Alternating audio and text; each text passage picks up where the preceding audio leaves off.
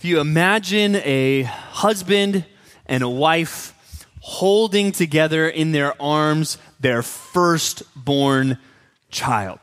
And for many of you, that's not an imagination. That is a memory that you have of holding that firstborn child. And there is no parent who holds their firstborn in their arms, and you think about the dreams and the hopes that they might have in that situation. Nobody's thinking, I really hope this baby grows up to be a murderer and a fugitive and a wanderer. Nobody wants that. No parent wants to see their child grow up, especially no Christian parent, and wander away from the presence of the Lord. Nobody wants that. Or nobody really sets out to ruin their life. There are no New Year's resolutions that say, last year was really blessed and I'm in a place of just security and good right now. I would really like to mess that all up. And I'd like to go from security and blessing to restlessness and futility. Let's go, new year. Nobody says that.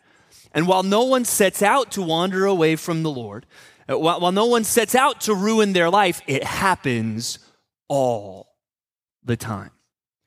Maybe many of you have had children grow up and wander from the Lord. You've had friends and loved ones go away from the presence of God. You've seen sin destroy people's lives. How does that happen? Not so that we can do that, but so that we can stop it. And if you even feel like, hey, that's me, I've ruined my life, how can that be restored today? To answer those questions, we need to go to Genesis chapter 4 now. So please take your Bibles and open up there, still near the beginning, to Genesis chapter 4. And we'll look at the first 16 verses, which tell us a very sad story today. And you might be thinking, well, we've been in Genesis 3, and that's been sad. In some ways, I think this is worse, because last week, even though we saw the curse in the wake of the fall, we saw also the hope of the first gospel, that the offspring of the serpent the woman will crush the head of the serpent.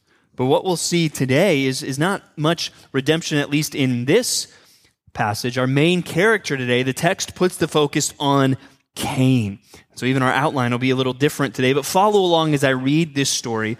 Genesis 4, 1 through 16. Now Adam knew Eve, his wife, and she conceived and bore Cain, saying, I have gotten a man with the help of the Lord. And again she bore his brother Abel. Now Abel was a keeper of sheep, and Cain a worker of the ground. In the course of time, Cain brought to the Lord an offering of the fruit of the ground. And Abel also brought of the firstborn of his flock and of their fat portions. And the Lord had regard for Abel and his offering, but for Cain and his offering he had no regard. So Cain was very angry, and his face fell. The Lord said to Cain, why are you angry? And why has your face fallen? If you do well, will you not be accepted? And if you do not do well, sin is crouching at the door. Its desire is for you, but you must rule over it. Cain spoke to Abel his brother, and when they were in the field, Cain rose up against his brother Abel and killed him. Then the Lord said to Cain, where is Abel your brother? He said, I do not know. Am I my brother's keeper? And the Lord said, what have you done? The voice of your brother's blood is crying to me from the ground. And now you are cursed from the ground, which has opened its mouth to receive your brother's blood from your hand. When you work the ground, it shall no longer yield to you its strength. You shall be a fugitive and a wanderer on the earth. Cain said to the Lord, my punishment is greater than I can bear. Behold, you have driven me today away from the ground, and from your face I shall be hidden. I shall be a fugitive and a wanderer on the earth, and whoever finds me will kill me. Then the Lord said to him, not so. If anyone kills Cain, vengeance shall be taken on him sevenfold.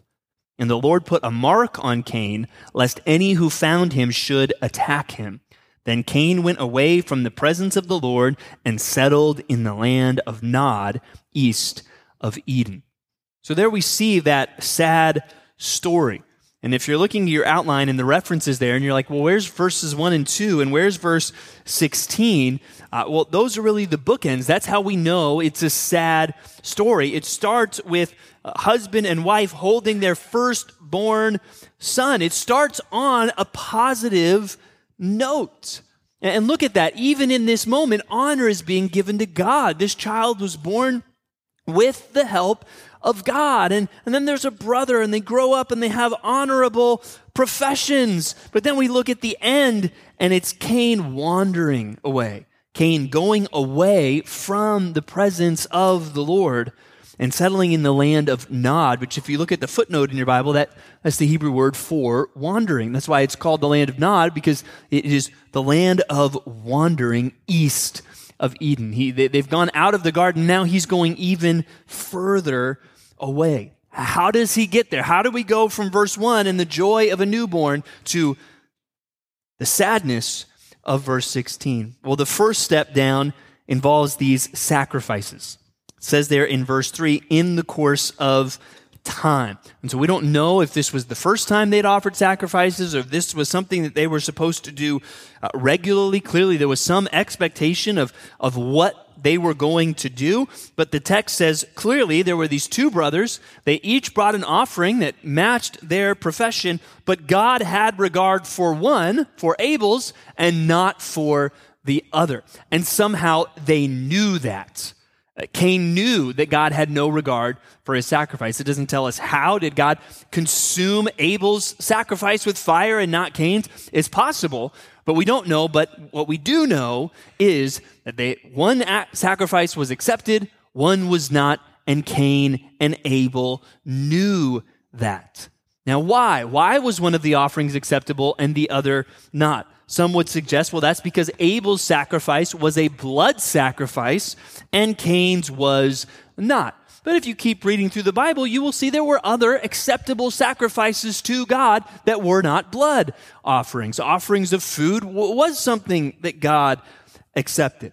So we have to look for clues. Okay, how do we understand that? We have to look to the text. And if you read the text, it sure seems to highlight the excellence of Abel's sacrifice. It says there in verse 4, he brought of the firstborn of his flock and of their fat portions. One commentator says he brought the fattest of the firstlings of his flock. What was choice from what he did. Or another commentator says one worshiper went out of his way to please God, and the other simply discharged a duty. Point number one, and the points are going to be a little different this week because our subtitle is How to Ruin Your Life. So if you want to follow in Cain's footsteps, point number one, just go through the motions. Just go through the motions. And what I mean by that is doing something on the outside that you do not believe on the inside. And I think that is what Cain is doing. He was going through the motions of offering some sacrifice, but he did not believe in what he was doing. He did not believe in the importance of what he was doing. He did not have faith in the God to which he was making the offering. And I don't think that's just a guess I have about the text. That's really what the Bible teaches us. Turn with me, keep your finger in Genesis, and turn with me to Hebrews chapter 11.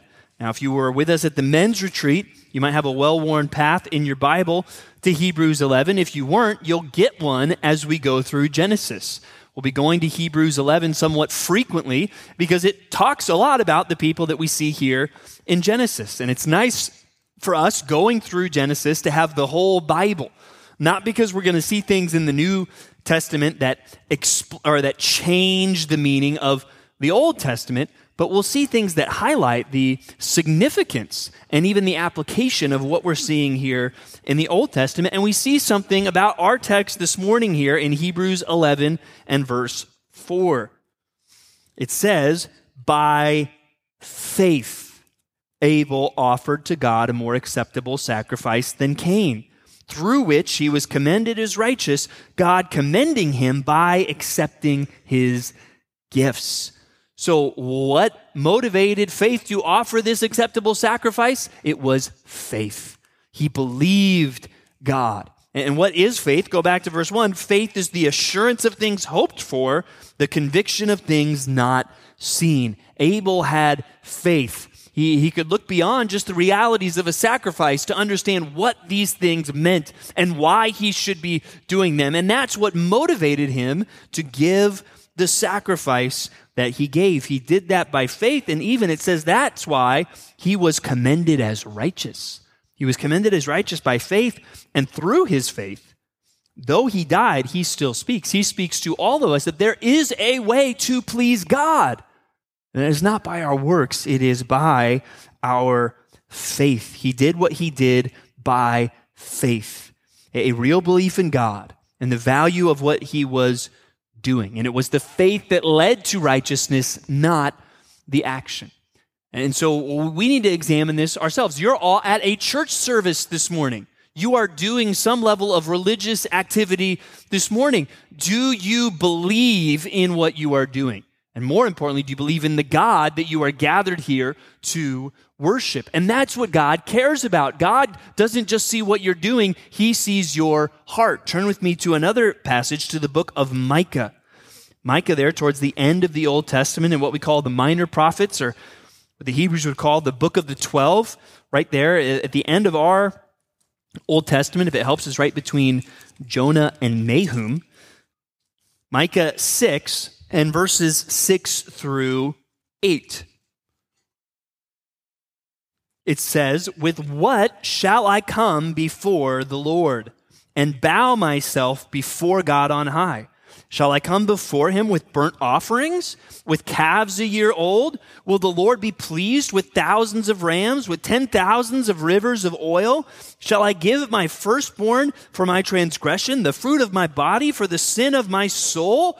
Shall I offer sacrifices? Is that what's going to please God, even if I have to sacrifice my firstborn child?" No, that's not the idea, because verse 8, he's already told you. He has told you, O man, what is good and what does the Lord require of you, but to do justice and to love kindness and to walk humbly with your God. And this is one of many Old Testament passages, especially in the prophets, that we could have looked at that makes that same point. It's not about just some external actions. God cares about your heart and whether or not there is faith there that leads you to do justice and to love kindness and to walk humbly with your God. Or consider what the prophet Samuel said to King Saul, another sad story in the Bible. Samuel asks Saul, "Has the Lord as great delight in burnt offerings and sacrifices as in obeying the voice of the Lord? Behold, to obey is better than sacrifice, and to listen than to the fat of rams." And how does this work today? What does it look like when somebody is just going through the motions? I can sum it up in one word, and that word is hypocrisy. It's hypocrisy. I'm doing something on the outside that does not match what is going on the inside. You can show up to church. You can sing as loud as anybody. You can raise your hands. You can take more notes than anybody in the service, but you are shouting at everyone in the car on the way here, and you're going to do the same thing on the way home, and God is not pleased with you because there's something in your heart that is not being reflected in your actions, or that you are trying to disguise with your actions. You can post all the Bible verses you want on social media and still be engaging in deceit and sexual immorality. You can serve at the church, but really be serving all for yourself, and because you think there is something to gain by it. There is hypocrisy everywhere today, even within the church, and I'm here to tell you that kind of hypocrisy, that going through the motions on the outside while you're not believing, there's no faith in your heart, that is step one to ruining your life. And I want to be clear, when I'm saying this, going through the motions, I'm doing something on the outside that I don't believe on the inside. I'm not saying that it is wrong or, to do something even when you don't feel like it. That is not the same thing. And that comes up a lot in church. People are like, well, if I read my Bible or fill in the blank with any other good thing that you know you're supposed to do when I don't feel like it, isn't that hypocrisy? No, it's not. Not if it's really faith that is getting you to say, I don't feel like doing this, but I'm going to do it anyways because I believe. I believe in God. I believe in what he has told me to do. So even though my flesh doesn't want to do it, I'm going to step out by faith and do it anyways. That's not hypocrisy. That's maturity. And that's not what Cain was doing here. And that's not what a lot of people are doing in their lives. Because even they are doing something, but it's their heart that is not in it. And look at the effects of this as you get towards the end of that part of the passage when it's clear that God has no regard for Cain's offering. Cain is very angry and his face falls. He is sad. I think he is envious of his brother and he is angry. And if you want to get envious and angry, do this. Just go through the motions while you're surrounded by other people who aren't. Try to go through the outside actions of being a Christian without actually being one. You will get frustrated. You will get angry because the people who by faith are actually doing what God says, they are going to experience a blessing in that. There is a reward in seeking God by faith. And when you're going through some of the same outside motions and you're not feeling that reward, you're going to get angry and your face is going to fall and you will feel envious of others because you're just going through the motions. And so this hypocrisy has given birth to envy, has given birth to anger. Cain is on a dangerous road, so God seeks to warn him about it. And we see that in verse 6. Why are you angry? Why is your face fallen? If you do well, will you not be accepted? And then with strong language, warning him about sin's desire over him. But then as you see clearly in verse 8, Cain does not listen to God.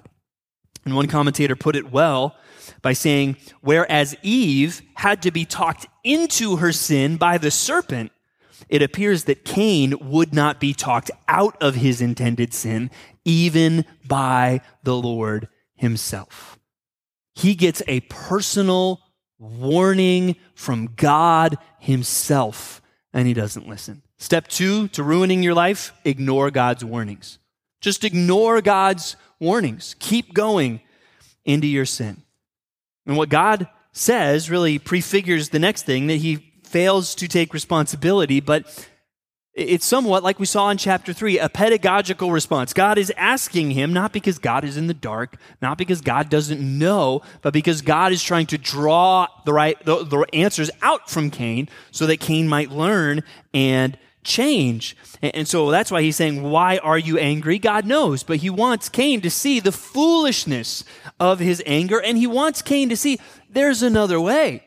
If you do well, will you not be accepted? Cain, if you believe and do the right thing, won't that lead to blessing for you?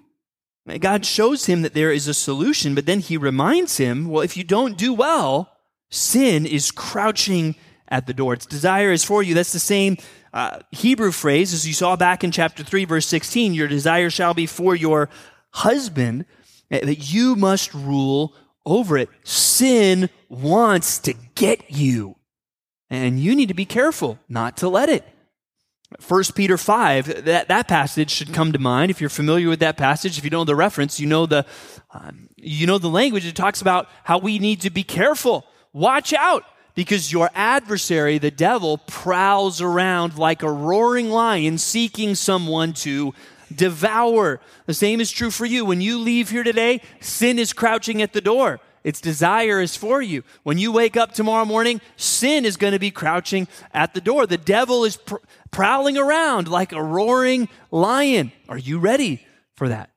And God tells us he's given us a way out of that. 1 Corinthians 10:13 says, no temptation is overtaken you except what is common to man. And God is faithful. He's not going to allow you to be tempted beyond what you are able, but with the temptation, he will also provide a way of escape. And if you're not saved, that way of escape is through turning from your sin and putting your trust in Christ. And then if you are saved, every temptation comes with a way of escape. And the common thread through all of that is going to be by faith in Christ. There is another way for you to live by faith. And so God warns all of us. God warned Cain here, and God is warning all of us today. God warns us in a variety of ways. We all have biblical warnings. The Bible warns us about sin and the consequences of sin. Think of Proverbs and the warning that the father gives his son about sexual sin. My son, don't go near the forbidden woman. Yes, her lips drip honey, but in the end, she is death. And nobody that goes into her house comes out alive. It's a warning against the danger of sexual sin. The Old Testament is filled with warnings about idolatry and the futility of idolatry and the judgment that comes in the wake of idolatry. And the New Testament starts to begin to teach us that idolatry isn't just about bowing down to some statue. Covetousness is idolatry. So be warned. The Bible even warns us about other things like the failure to forgive. Do you remember the parable that Jesus tells in Matthew 18 of this man who had been forgiven an insurmountable debt? But then he goes and fails to forgive someone else. He's put in prison. He's handed over to the torturers. That should be a warning to you if you are not forgiving somebody. God also warns us not just through the Bible, but through our conscience. Every human being is hardwired from the beginning with a God-given sense of right and wrong. But people ignore that. In fact, in our culture, more and more people are being encouraged to ignore that. Even if you look at the writings of people like Sigmund Freud and a lot of what gets praised today in our culture, the conscience is the problem. But we need to get rid of all of those things and do what you feel like doing. That's not the way we should live. If you have a pastor for a while and you hear the same person preach repeatedly, it's inevitable that you're going to see them use the same illustration more than once.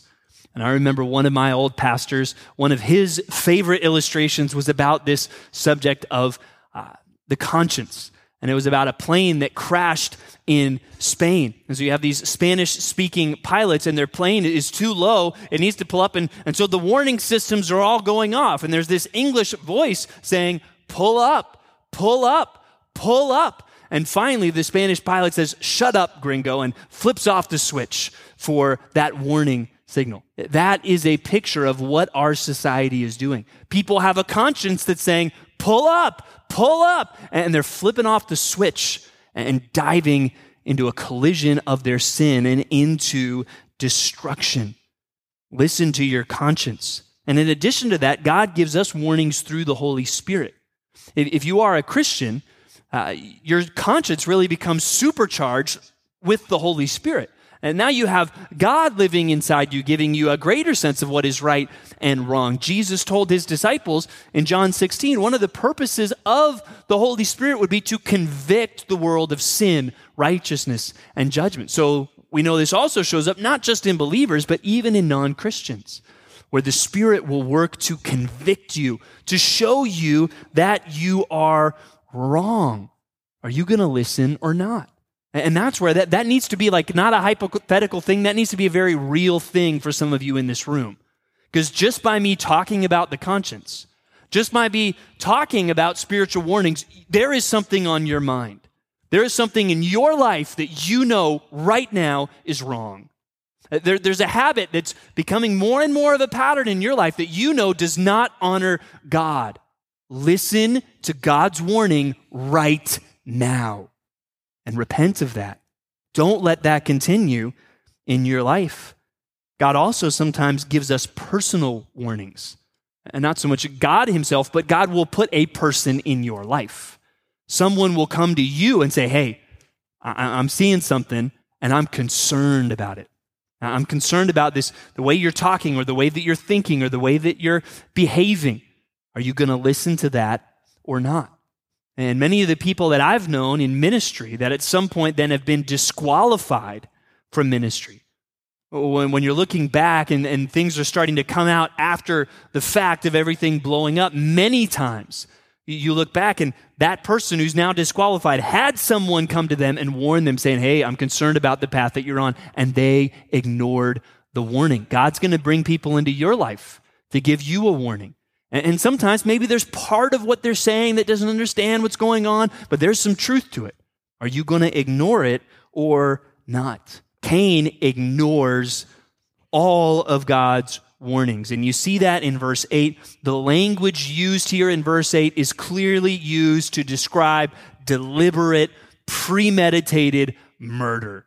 That's what happens. Cain spoke to his brother. Some translations will even add, hey, let's go out into the field.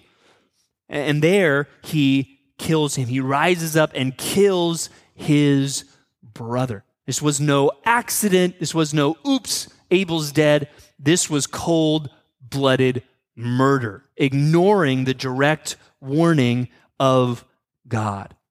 So then God comes to Cain again in verse 9. And again, he asks a question. Even though he already knows, God asks, where is Abel, your brother? And Cain responds, I do not know. Am I my brother's keeper? Cain does not accept responsibility. Now, the apple doesn't fall too far from the tree. Remember when God speaks to Adam back in chapter 3? What's going on here, Adam? It was the woman you gave me. What's going on here, Abe? It was the serpent. The devil made me do it. And now we see Cain do a similar thing, but I think in some ways even a worse thing. Cain acts as if not only the responsibility belongs to someone else, but that there's no responsibility at all. Am I my brother's keeper? I have no responsibility towards my brother. And if you want to ruin your life, that's step 3. Don't take responsibility. Don't take responsibility for your sin. Never do that if you want to ruin your life. And as a pastor, unfortunately, I get a front row seat too many times to watching people and their failure to take responsibility for their sin play a very active role in ruining their life, ruining their marriage, ruining their family. You see this, unfortunately, many times in marriage counseling. And these are the kinds of marriage counseling where there is no counselor that can help you as long as all you are doing is pointing fingers at the other person. Well, they do this. Well, they do that. Well, they never do this. Well, they always do that. Until you fundamentally change that type of language, there's never going to be reconciliation in that relationship. This happens between parents and their children. Parents, do you want to ruin your relationship with your children and not really know them as much as they get older? Well, then make sure you never apologize to them for what you do wrong. And make sure you act like you have done everything right all the time. Right? Never take responsibility. That's going to destroy your relationship with your kids. And kids, that's going to destroy your relationship with your parents if you blame everything on them and you never take responsibility for your sin. Even a lot of family conflict, whether that's within one family, extended family, reconciliation is going to have to begin. And this isn't true in families. This is true within a church family. This is true within maybe even a workplace. Reconciliation will start when somebody stands up and said, I did something wrong. I did something I wasn't supposed to do, and I'm sorry. Will you forgive me? And I'm going to try not to do that again. And that's where the road to reconciliation will really come in. And the victim mentality in our society is rampant. Well, we spoke last year about how that was prophesied about 30 years ago in that great source of wisdom and insight, Calvin and Hobbes. Right? But you see the culture doing this, blaming the past, or people blame some special circumstance in their life. And I think this boils down to the average person and many people in the church into some kind of thought, well, nobody knows what I'm going through. Nobody understands what I have to deal with. And first off, that's never entirely true because we've already seen no temptation has overtaken you except what is common to man. And this could be used a variety of things. Well, no one understands how hard my marriage is or my job is, or you could fill in the blank with a lot of things, but you need to understand that even if there is some particularly hard circumstance in your life that not everyone can relate to, that is never an excuse to not do what you know is right. And every time you try to pass the blame for your sin onto your circumstance, you're the one that's going to suffer the most. And that's because you can fool other people and you can even fool yourself, but you cannot fool God. And that's what happens here. Cain's response, "Am I my brother's keeper?" is not fooling God. Look at verse 10. "And the Lord said, 'What have you done? The blood, or the voice of your brother's blood, is crying to me from the ground.'" Cain, you can lie to everybody else, you can lie to yourself, but you can't lie to me, God says. Because God hears, God sees, and God knows. And the same is true for you. God sees, God knows what is going on in your heart. So passing the blame to somebody else will not work. We use a phrase often that comes from Numbers 32:23. And in that scene, you've got these tribes that they want to live on that eastern side of the Jordan River, but they make a deal. Well, we'll set up a place for our families to stay, but we will go over and we will fight, and we will be a part of this conquest of Canaan with you. And Moses is saying, okay, I'm going to hold you to that. And then it says in that verse, "But if you do not do so, behold, you have sinned against the Lord, and be sure your sin will find you out." And you can be sure today, your sin will find you out too. Time and truth go hand in hand. If there is hypocrisy in your heart, it will be exposed. You need to take responsibility for that sin. Another thing one of my other old pastors used to say a lot is, you don't have to feel guilty to be guilty. Even if you have found a way to make yourself feel all right about it, that doesn't mean you're actually all right about it. Because God knows, God sees, and God hears. And in this case, then God brings the consequence. Verse 11, "And now you are cursed from the ground." And as you will see, this seems to be even worse than the curse that was given to Cain's father, Adam. You saw back in chapter 3, the ground was cursed because of Adam, but he was still going to eat from it. It was just going to be through the sweat of his brow and in the midst of thorns and thistles. Now he tells Cain, no, the ground is not going to yield for you. So you're not going to be able to settle down and have a farm, Cain. You're going to become, it says, a fugitive and a wanderer. And the Hebrew word there for fugitive has the idea of restless. You, Cain, are going to be a restless wanderer, foraging about, trying to scrape out some subsistence so that you can live. Because the ground is not going to work for you. And so Cain responds in verse 13 by saying, "My punishment is greater than I can bear. I can't bear this punishment." Now, the Hebrew word there, you might even have a note in your Bible, the Hebrew word for punishment, it could be rightly translated punishment. It could also be rightly translated guilt. And so it raises a fair question. Is Cain's statement here some expression of remorse? Is there some ownership here on his part, or is this just a complaint? And I think the way it's translated is correct, and I think it'd be right to understand it. No, this is more of a complaint from Cain. And the biggest thing that leads me to believe that is in verse 16, even though what you're going to see in between is God offering some measure of grace to Cain, even though God could have had every right to strike Cain down dead on the spot, he doesn't do it. God shows him some measure of mercy, but despite that, Cain, he goes away from the presence of the Lord at the end. Well, I don't think what we're seeing here is Cain moving back towards the Lord in repentance. He's going even farther away. And so step 4, complain about the consequences. Complain about the consequences. Don't take responsibility for your sin, but then when the consequences for your sin come, well, make sure you complain about them as being too harsh or unfair. People do this a lot. People have theological ways to complain today, even acting like, well, if God is sovereign, somehow that lets humans off the hook, and that makes God's judgment unfair. And if you ever want one passage, that can come up a lot within the church. It can come up a lot in evangelism conversations. If you want one passage from the Bible to speak to that instead of some philosophy book, go to Romans 3:5-8, and it'll answer that. What if our unrighteousness serves to show the righteousness of God? Are we basically going to say it's not right for God to inflict wrath on people? By no means, he says. And these are actually foolish, wicked questions asked by people whose condemnation is just. God is sovereign, but we are responsible, and God is right when he judges. But think of how people do this all the time.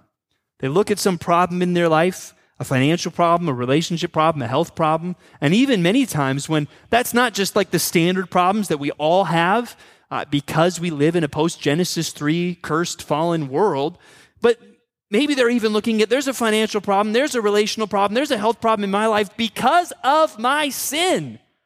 And in light of all that, they still act like, what did I do to deserve all of this? When the reality is, God is being more gracious to you than you deserve. We complain about the consequences of our sin in our life when, if we're being honest, they should be much worse. And that was true for Cain. We already mentioned the mercy. God says if anyone kills Cain, vengeance will be taken on him sevenfold. And God even put some mark on Cain to warn people about that, to protect Cain. And I've heard every theory on this mark, from it was the first tattoo to it was a dog that followed Cain around. Not so sure about the dog idea, but whatever the mark was, it was clear and it communicated the effect that God intended. So God was being merciful to Cain. And to many people today, God is showing some level of mercy to you. The consequences aren't as bad as they should be, yet you still act as if they are unfair or unjust. Isn't this a sad story? And there it is. That's how you can ruin your life. Just 4 easy steps. Just go through the motions, ignore God's warnings, don't take responsibility, and complain about the consequences. And thank you for bearing with me. Some of you are like, I don't want to write this point down. I don't want to do this. And normally, we try to draw imperative points that highlight how we should respond to the truth of the text. And on a normal Sunday, if you came up to me and said, hey, all these points that I should go do, I'm already doing all of these things perfectly. I'm going to be like, really? But if you come up to me today and say, hey, I've got these 4 down, I'm probably going to say, yeah, I agree with you, right? Because all of us, we look at these things and we have all done these things to some extent in our lives. And so clearly the entire outline this morning is somewhat tongue-in-cheek. No, don't go do these things. We should do the opposite. You don't want to ruin your life. If you want your life not to be ruined, you need to do the opposite of these things. And I want to show us one biblical example that shows us how to do the opposite of these things. Turn with me to Psalm 51. Turn with me to Psalm 51, and we're going to see the counter example, the opposite example of David. What David and Cain have in common is they are both murderers. Cain murdered his brother Abel.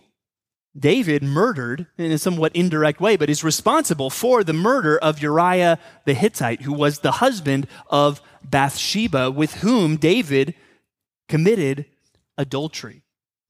And in the wake of that sin, in the wake of that murder, you see David respond in a very different way than Cain.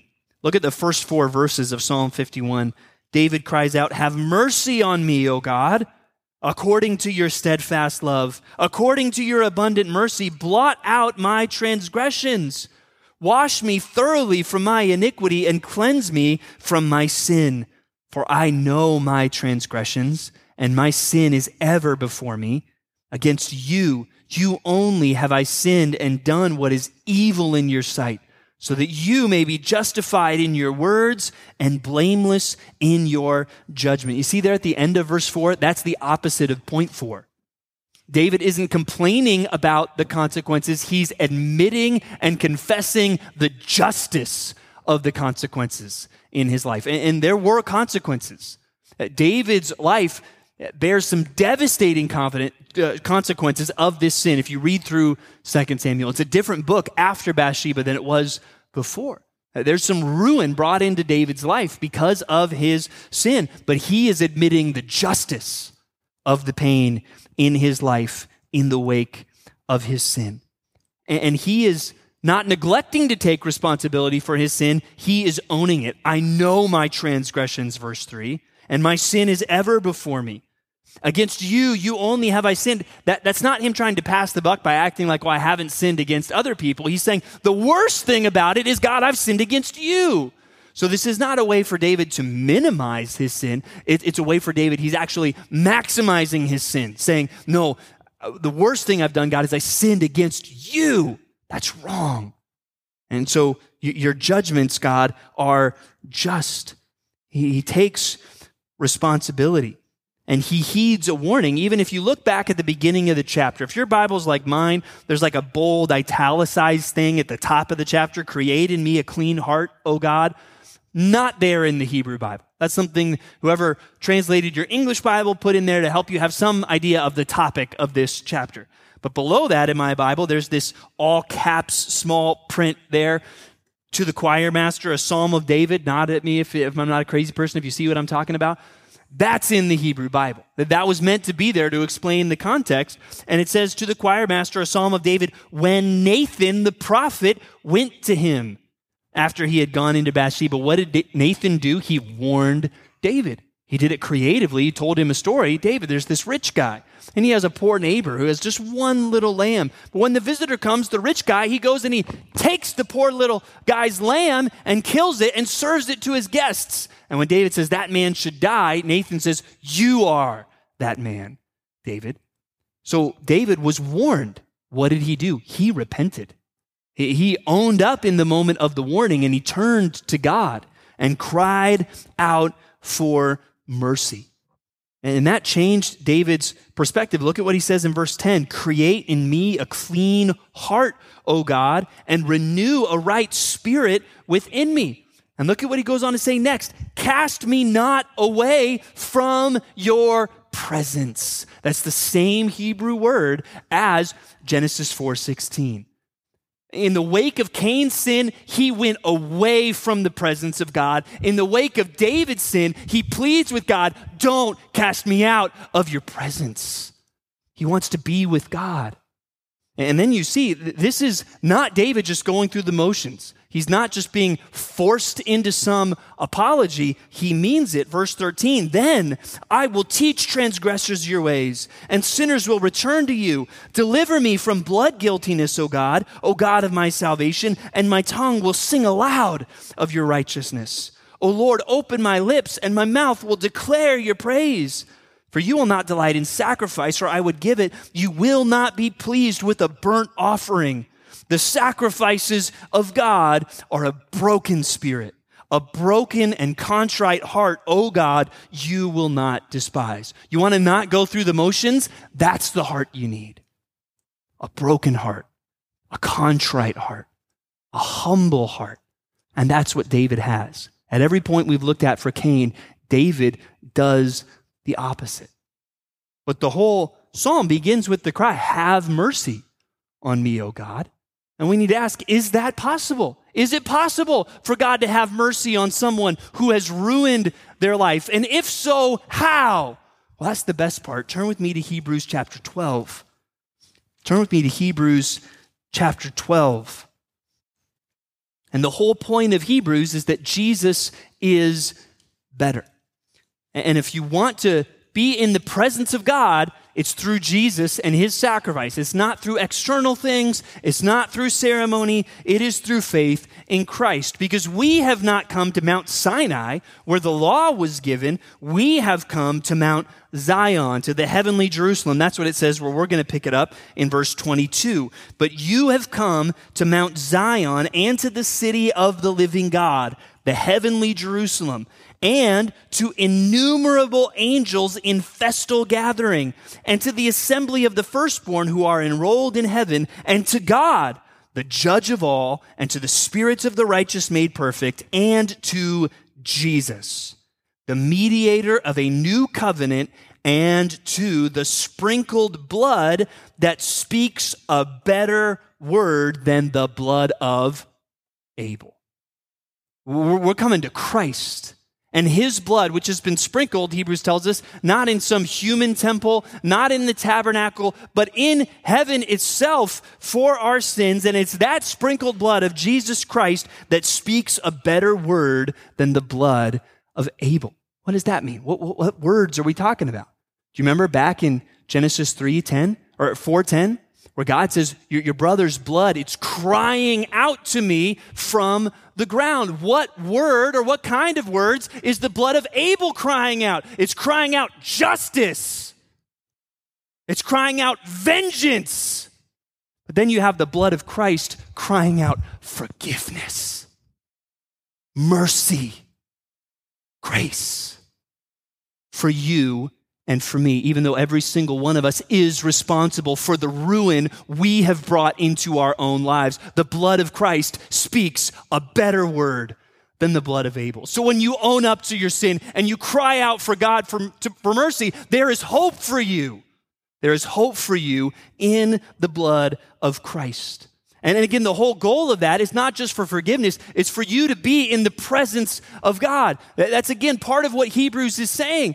The presence of God under the old covenant was so limited. One person, one time a year with the requisite sacrifices was able to go in. But now there is a new and living way that's been opened for us through the blood of Christ, which has been sacrificed on our behalf. There's a new and living way to be in the presence of God. This message is not about having a nice life instead of ruining it. This message is about you living in the presence of God because that's where the good life is. You need to be in the presence of God, and the only way to get there is through the blood of Christ. And so the question is, what are you going to do about that today? You're here and you're being warned. And maybe some of you, you know I have ruined my life. I am wandering away from the presence of God. There is hope for you right now. On your end of things, it looks like the opposite of what we've done. Own up to your sin, confess it, repent of it, and put your faith in Christ and his sacrifice. And you today can be ransomed, healed, restored, and forgiven. And if you're here today and you're following Christ and you're starting to allow some sin is crouching at your door and it's creeping into your life, listen to the warning today and turn away from that sin and pursue Christ. What are you going to do today? Let's pray together. Father, I pray that we would all come humbly today. The sacrifices that you accept, your word says, are those of a broken and contrite heart. God, I pray that every single one of us would have that kind of heart today. That we would come and realize there is not one single person in this room today that can act as if somehow I haven't ruined my own life with my sin. God, every single one of us is guilty. We all have sinned and fallen short of the glory of God, but there is hope. There is hope that we can live in your presence. There is hope through the sprinkled blood of Christ that cries out for our forgiveness, that cries out for mercy and offers us your grace. So God, I want to plead with you for those here today that are wandering from you. God, they're living in sin, they're living in darkness. And God, I want to pray that today would be the day that they would confess their sin. God, if we say we have no sin, we're lying, the truth isn't in us. But if we confess our sin, you are faithful and just to forgive us our sin and to cleanse us from all unrighteousness, God. If there's anyone here today that is in that camp, God, and I know that there is, would you draw their hearts to you? And God, all of us, may we heed your warnings. Sin is crouching at the door for us today. God, help us to rule over it, not just through our own efforts and our own wisdom. Help us to do it through faith in Christ, we pray. In Jesus' name, amen.